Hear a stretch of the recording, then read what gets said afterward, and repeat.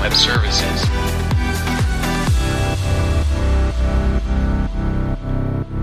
Welcome to the Cloudonaut podcast. We are your hosts, Andreas and Michael Wittig. We have been building on AWS since 2009, and here you can follow along as we develop products like BucketAV, Marbot or HyperEnv, and you can learn from basically what we do and we share our experience. This is episode number 80, and we are recording this on September the 15th in 2023. So in case you're watching this live on YouTube or LinkedIn, please send us your questions. We will answer them either like directly or then at the end of the show. So let's get started with what we kind of experienced in the last or in the time between the last show. And one thing that I want to share, which is very kind of fresh because it happened yesterday. So I was visiting the AWS Community Day in Germany. It was located in Munich yesterday. And this was actually my first conference after 3.5 years, and that was kind of caused by the pandemic as well as my son that was born. So it was really a kind of great experience for me to be back talking with other people.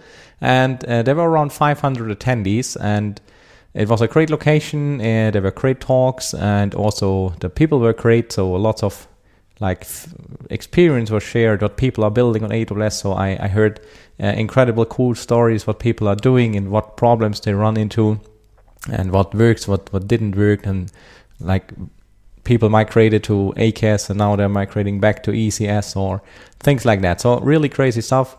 And the cool thing about community days is that they are organized by usually by user groups in the country. So for example, in Germany, I think there are around maybe 15 AWS user groups in different cities, and they kind of combine their efforts and some people organize the community day. So it's not organized by AWS, it's kind of an independent event. And this year it was not really related to AWS anymore, so there was no big funding from AWS, so they had lots of sponsors collected. So that was really great. And the big benefit that you get is that first, the event is free, at least in Germany. So I think it depends a little bit on the country, but it's definitely a very cheap compared to AWS events like reInvent, where you pay, I think, $1,800 or something. And the other benefit is that you hear stories from, or you also get a critical opinion, right? I mean, if you go to an AWS event, you will not hear anything bad about AWS.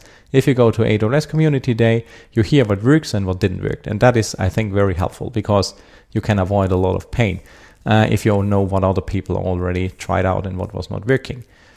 So if you if you're lucky and you are based in an area where Community Day is happening, I highly recommend checking them out. So the next events that I just collected from the website is one that happens tomorrow, September 16th. It's in India. So I know it's a big country, so check out the details into which city it is. Then there's one in Italy, October 18th. And then there's one in November in Brazil. So as you can see, it's kind of spread all over the world. There are many other events in between. I just picked some to kind of show you how kind of spread is across the globe. So I shared the link with the dates and the cities where this happens. So check that out, and I can really recommend that. So that was my first topic, Andreas. What do you have to, or what you learned, or what you did in the last? I think it's, I don't know, maybe 1.5 months or something, right? Since our last show. Yeah, absolutely, quite a long time. Yeah. So during the past weeks, I was mostly working on a new product. And so I can share a little bit into the process of that and the learnings that came along the way. So I was working on GitHub runners for AWS, or basically to deploy self-hosted GitHub runners on AWS and how to do so. And we have been building things like that multiple times, Michael. So we have been building Jenkins infrastructures. We've been building GitHub runners in the past. So we have learned a lot from that, and I've learned a lot from that. So what are the typical options to host such a GitHub runner? So what does the GitHub runner do. It basically executes build jobs from GitHub Actions. And so the most obvious choice is you spin up an EC2 instance, and then you install the GitHub runner, which is just an executable on the machine, and then keep that instance around, log into the machine and configure it and keep it running forever, basically. So that's the simplest approach to that. It comes with some downsides, because the one problem is it doesn't scale. So if you have build jobs piling up and you have a single machine or two machines or what have you, the queue can become quite long, and that means jobs are waiting to get executed, and developers have to wait long times to get feedback from the pipelines. So that's one issue, and the other issue is that jobs, maybe even from different projects, run on the same machine. This is a security concern because they share the same virtual machine, and it's possible that they, for example, get access to the same memory or even same files on the machine. So it's very hard to sort that out. So the obvious next evolution step is that you solve the scaling issue. And when you do scaling with AWS, auto-scaling is the go-to place. So we have been doing that for Jenkins. We have CloudFormation templates even for that. So which means you just try to increase and or decrease the number of EC2 instances that run your, in this case, GitHub runners. So doing so has a lot of challenges. It's quite complicated to achieve that and do that right, because you have to find a metric that you can scale on. So maybe the number of jobs in the queue or something like that. That is not that easy. And the problem is to scale fast, because you don't want to wait minutes before a new machine starts. And then the other problem is to scale in, so to terminate EC2 instances, because you don't want to interrupt any running jobs. So, Michael, one thing I think you implemented that for Jenkins is to use auto-scaling hooks and then wait until the machine finishes the last job and only then terminate the machine. So that's quite complicated, but in the end, you get a scaling number of machines that provide in GitHub runners, for example. So this is the second evolution. And what I came up during the past weeks and months is a solution that goes one step further.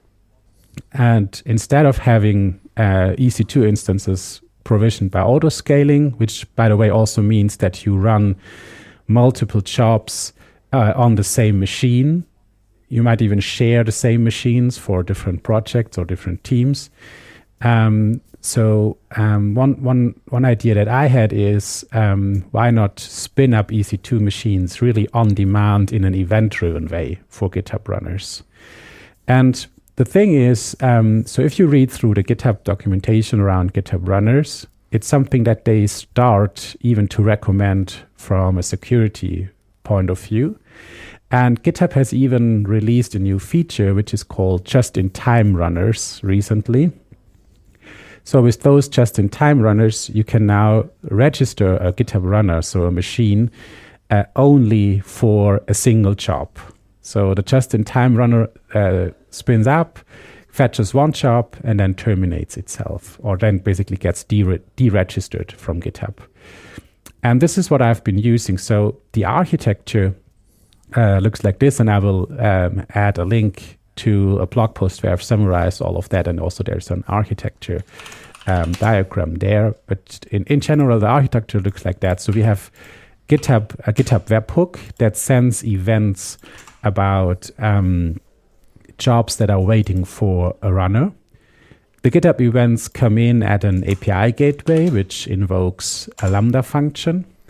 The Lambda function verifies the message. So there is some way to verify that the message comes from GitHub. You can have a secret that is used to sign the message. So that is all happening in the Lambda function.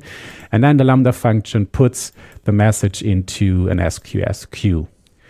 And then a second Lambda function basically consumes messages from the SQS queue And all it does, more or less, is it registers a just-in-time runner. So it fetches the token for that from GitHub API, and then launches an EC2 instance by calling the EC2 API. And by the way, that's also the reason for the SQSQ, because the EC2 API has very tight rate limits. So if you want to launch 50 instances with a single API call, you run into issues there. So that is why we have an SQSQ in there to have retries and stuff like that in place. And then the solution works like that. So the EC2 instance launches, and it's configured in a way to launch the GitHub runner, which is just an executable on the machine.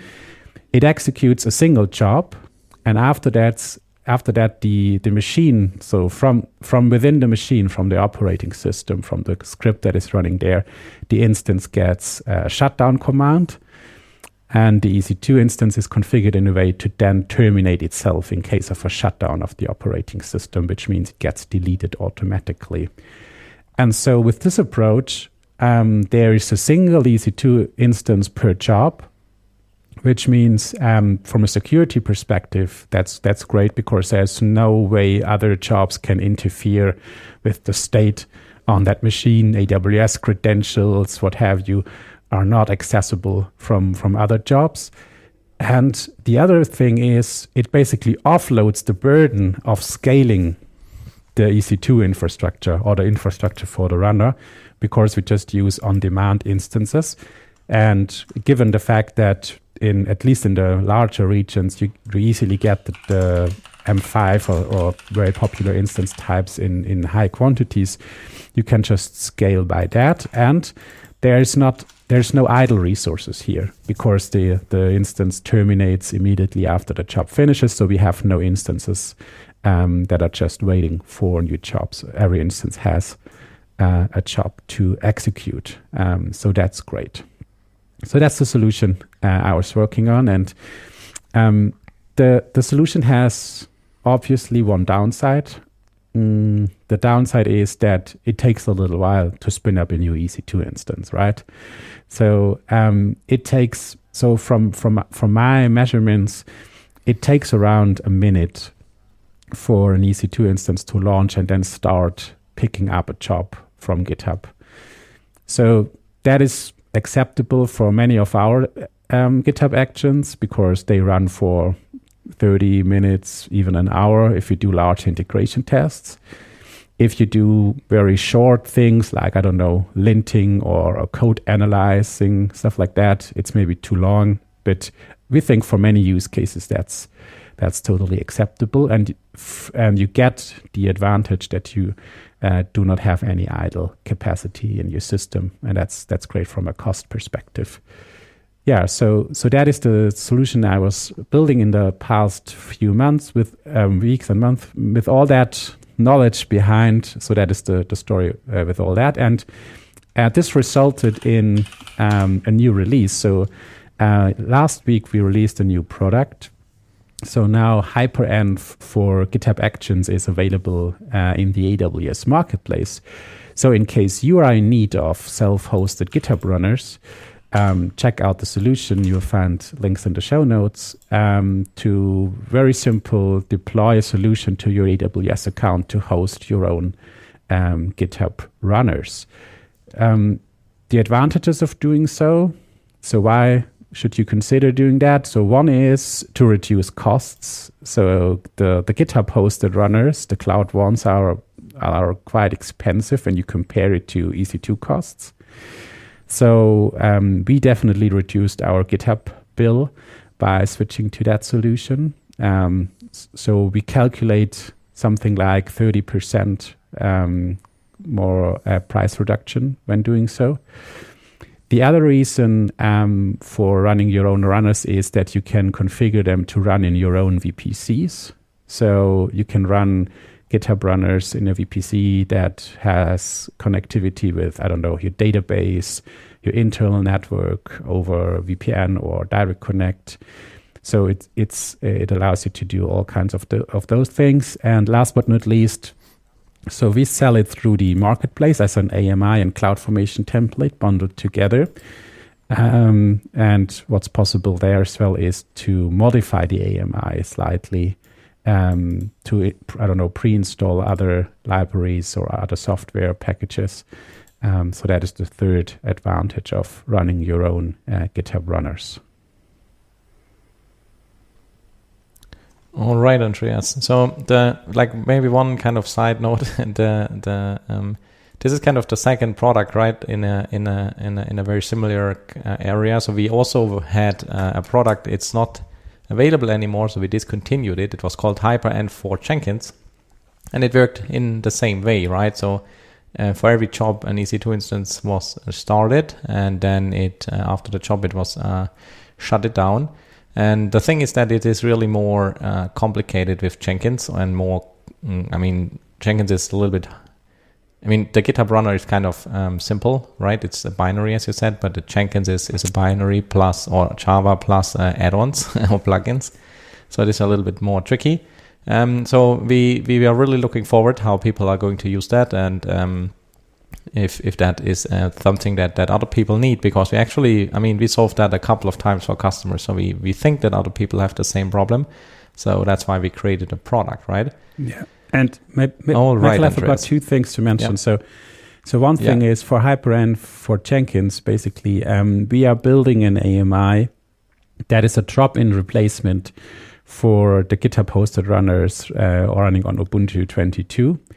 So the same things are installed, so you can just replace it, and it works the same way as it did before.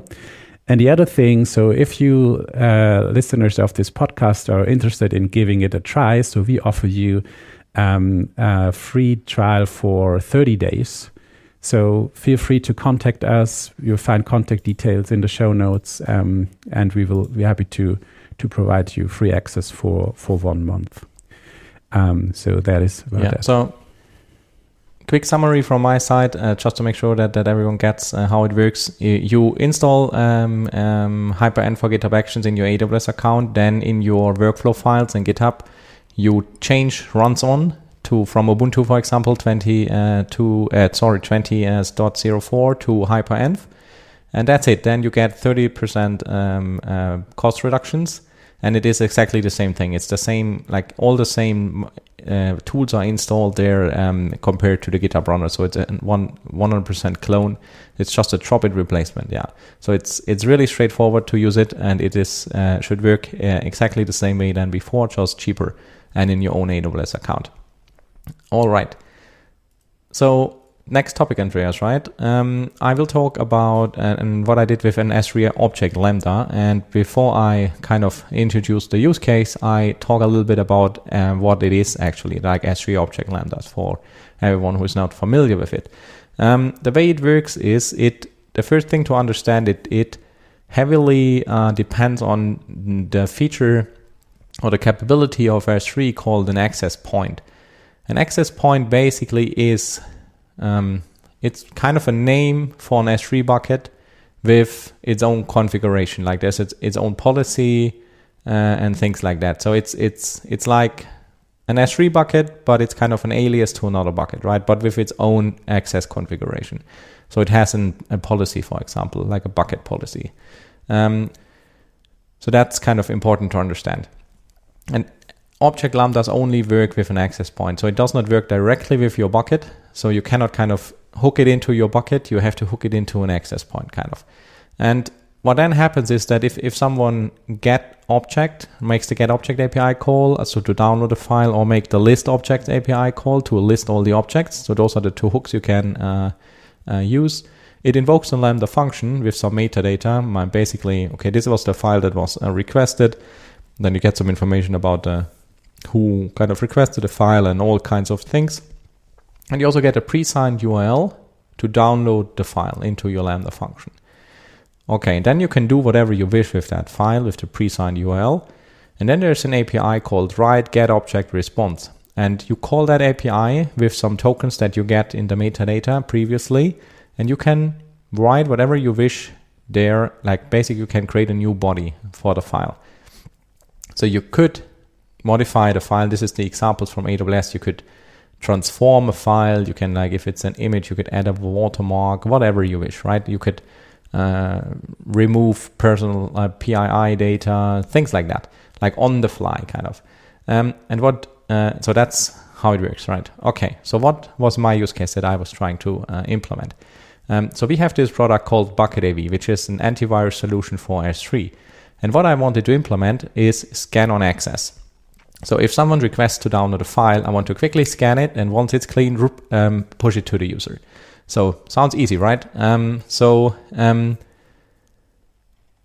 It also is kind of possible to implement it, and I implemented and I also shipped it already. So it's already a feature of our product. And the interesting thing is that I kind of started looking into this in 2021. Like in May 2021, I wrote a blog post about it. So I can quickly share that link as well. I'll give you 1 second. Okay. So that was the first time when I looked into it. And two things were kind of limiting me in implementing what I wanted to do, like my scanner file before I ship it to the user. And the way S3 Lambda works and the way BucketAV works is a little bit incompatible, because BucketAV has an SQS queue. So you put a message onto an SQS queue, then it scans the file, and the result is pushed to an SNS topic. So it's an asynchronous process, right? Object Lambda works a little bit differently. It's like they invoke your Lambda function, and then S3 waits for the Lambda function to terminate. But they also somehow wait for you to call the API. But what you cannot do is you cannot basically stop the Lambda function and then in some other process do something and then call the right get object response API.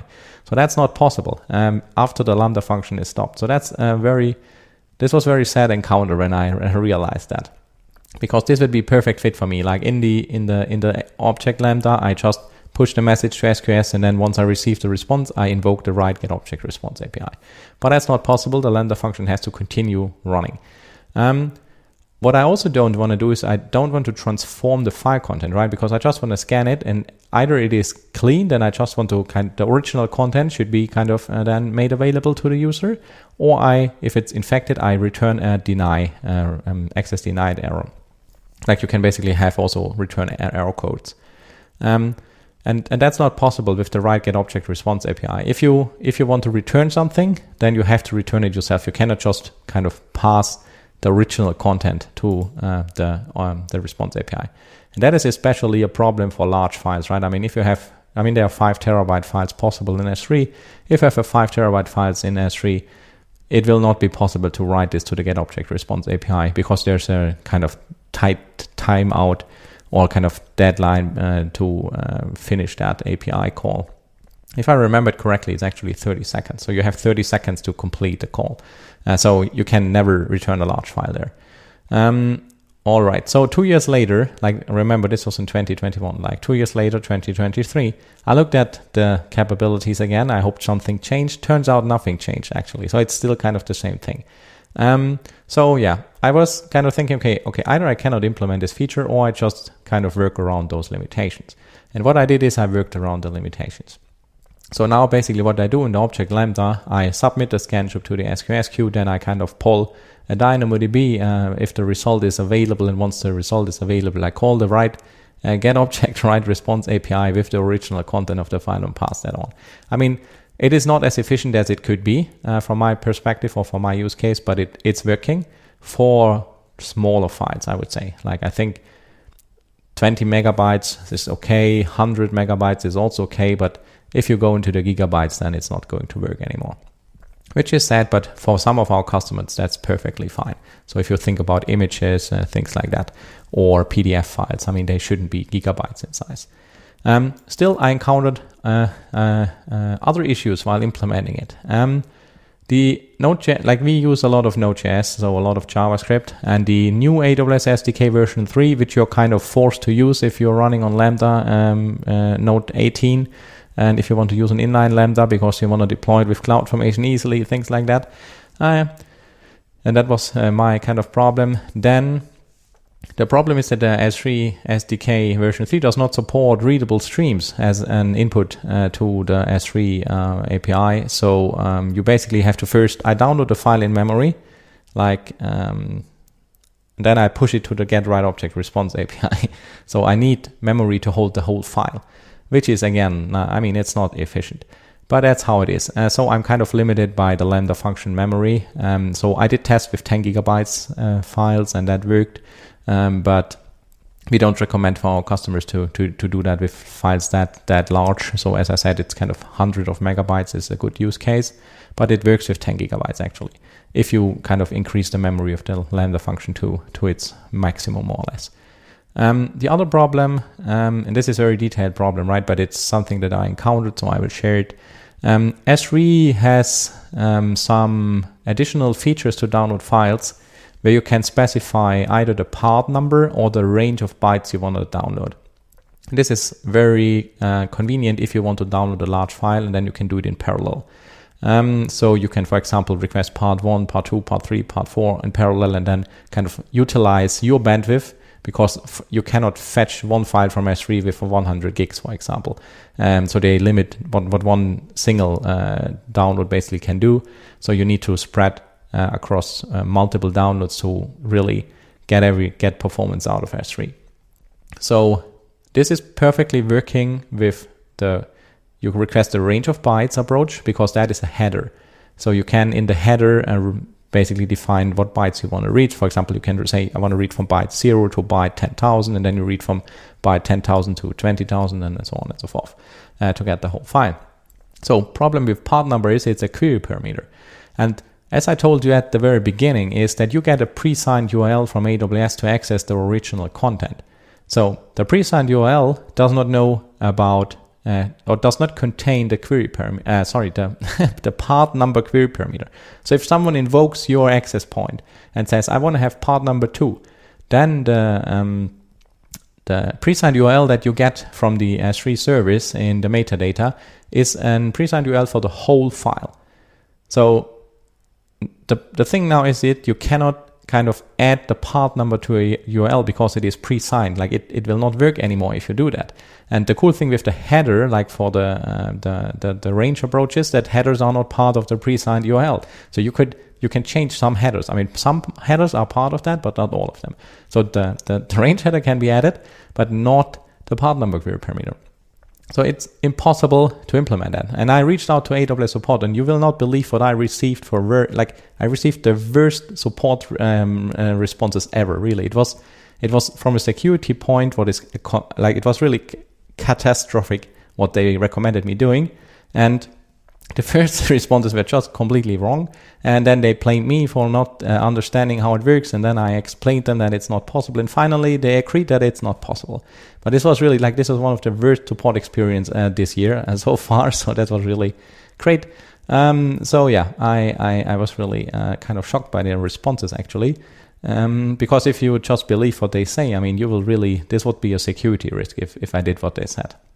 But that said, it is working for our customers, so they can use Scan on Access. It is heavily limited, unfortunately, and I hope that the Object Lambda get some love in the future, because for the past 2 years actually there was not much going on there, because it is actually, I think, a cool feature for some use cases, and I would also love to see this for put object, because we also receive from our customers the request, could you scan our file before it is put into S3? And if you could kind of hook into the put object call or the post object call, that would be great. So I'm looking for some progress there, and see what actually becomes then possible for us and for our customers. That's it, Andreas. So sorry, that was a little bit longer than usual. That's quite a journey that you got through to make that feature happen. So, Michael, I think there's one topic that we should discuss maybe in the next episode, which is the AWS SDK for JavaScript version 3, because I'm working on migrating many Lambda functions as well, and I've been running into many issues. So one thing that you said is that you said that the version 3 SDK does not support streams for putting objects into S3, but it does so for reading objects. Is that correct, or did I get that wrong as well? No, it does support it for reading. Okay. I'm not 100% sure. Let me don't say something wrong. Okay. But it was not possible to kind of stream the file from the download to the get object response API. Because that's what I'm currently working on. So I started yesterday and tried to figure that out. And so I found some things, but I couldn't make it work yet. But yeah, I think that's a good topic for one of the next episodes and a blog post as well. Yeah. Because many will run into that. Okay, Michael. So anything left or? I don't think so. I mean, it's already like half an hour past. So then that's it. I think we'll be back soon. Close the show. Subscribe to our newsletter, the podcast, or the YouTube channel to make sure you're not missing the upcoming episodes. We're looking forward to your feedback. hello@cloudonaut.io or find us on LinkedIn or Mastodon. And as always, you will find all links in the show notes or video description. Thanks a lot for listening. Bye.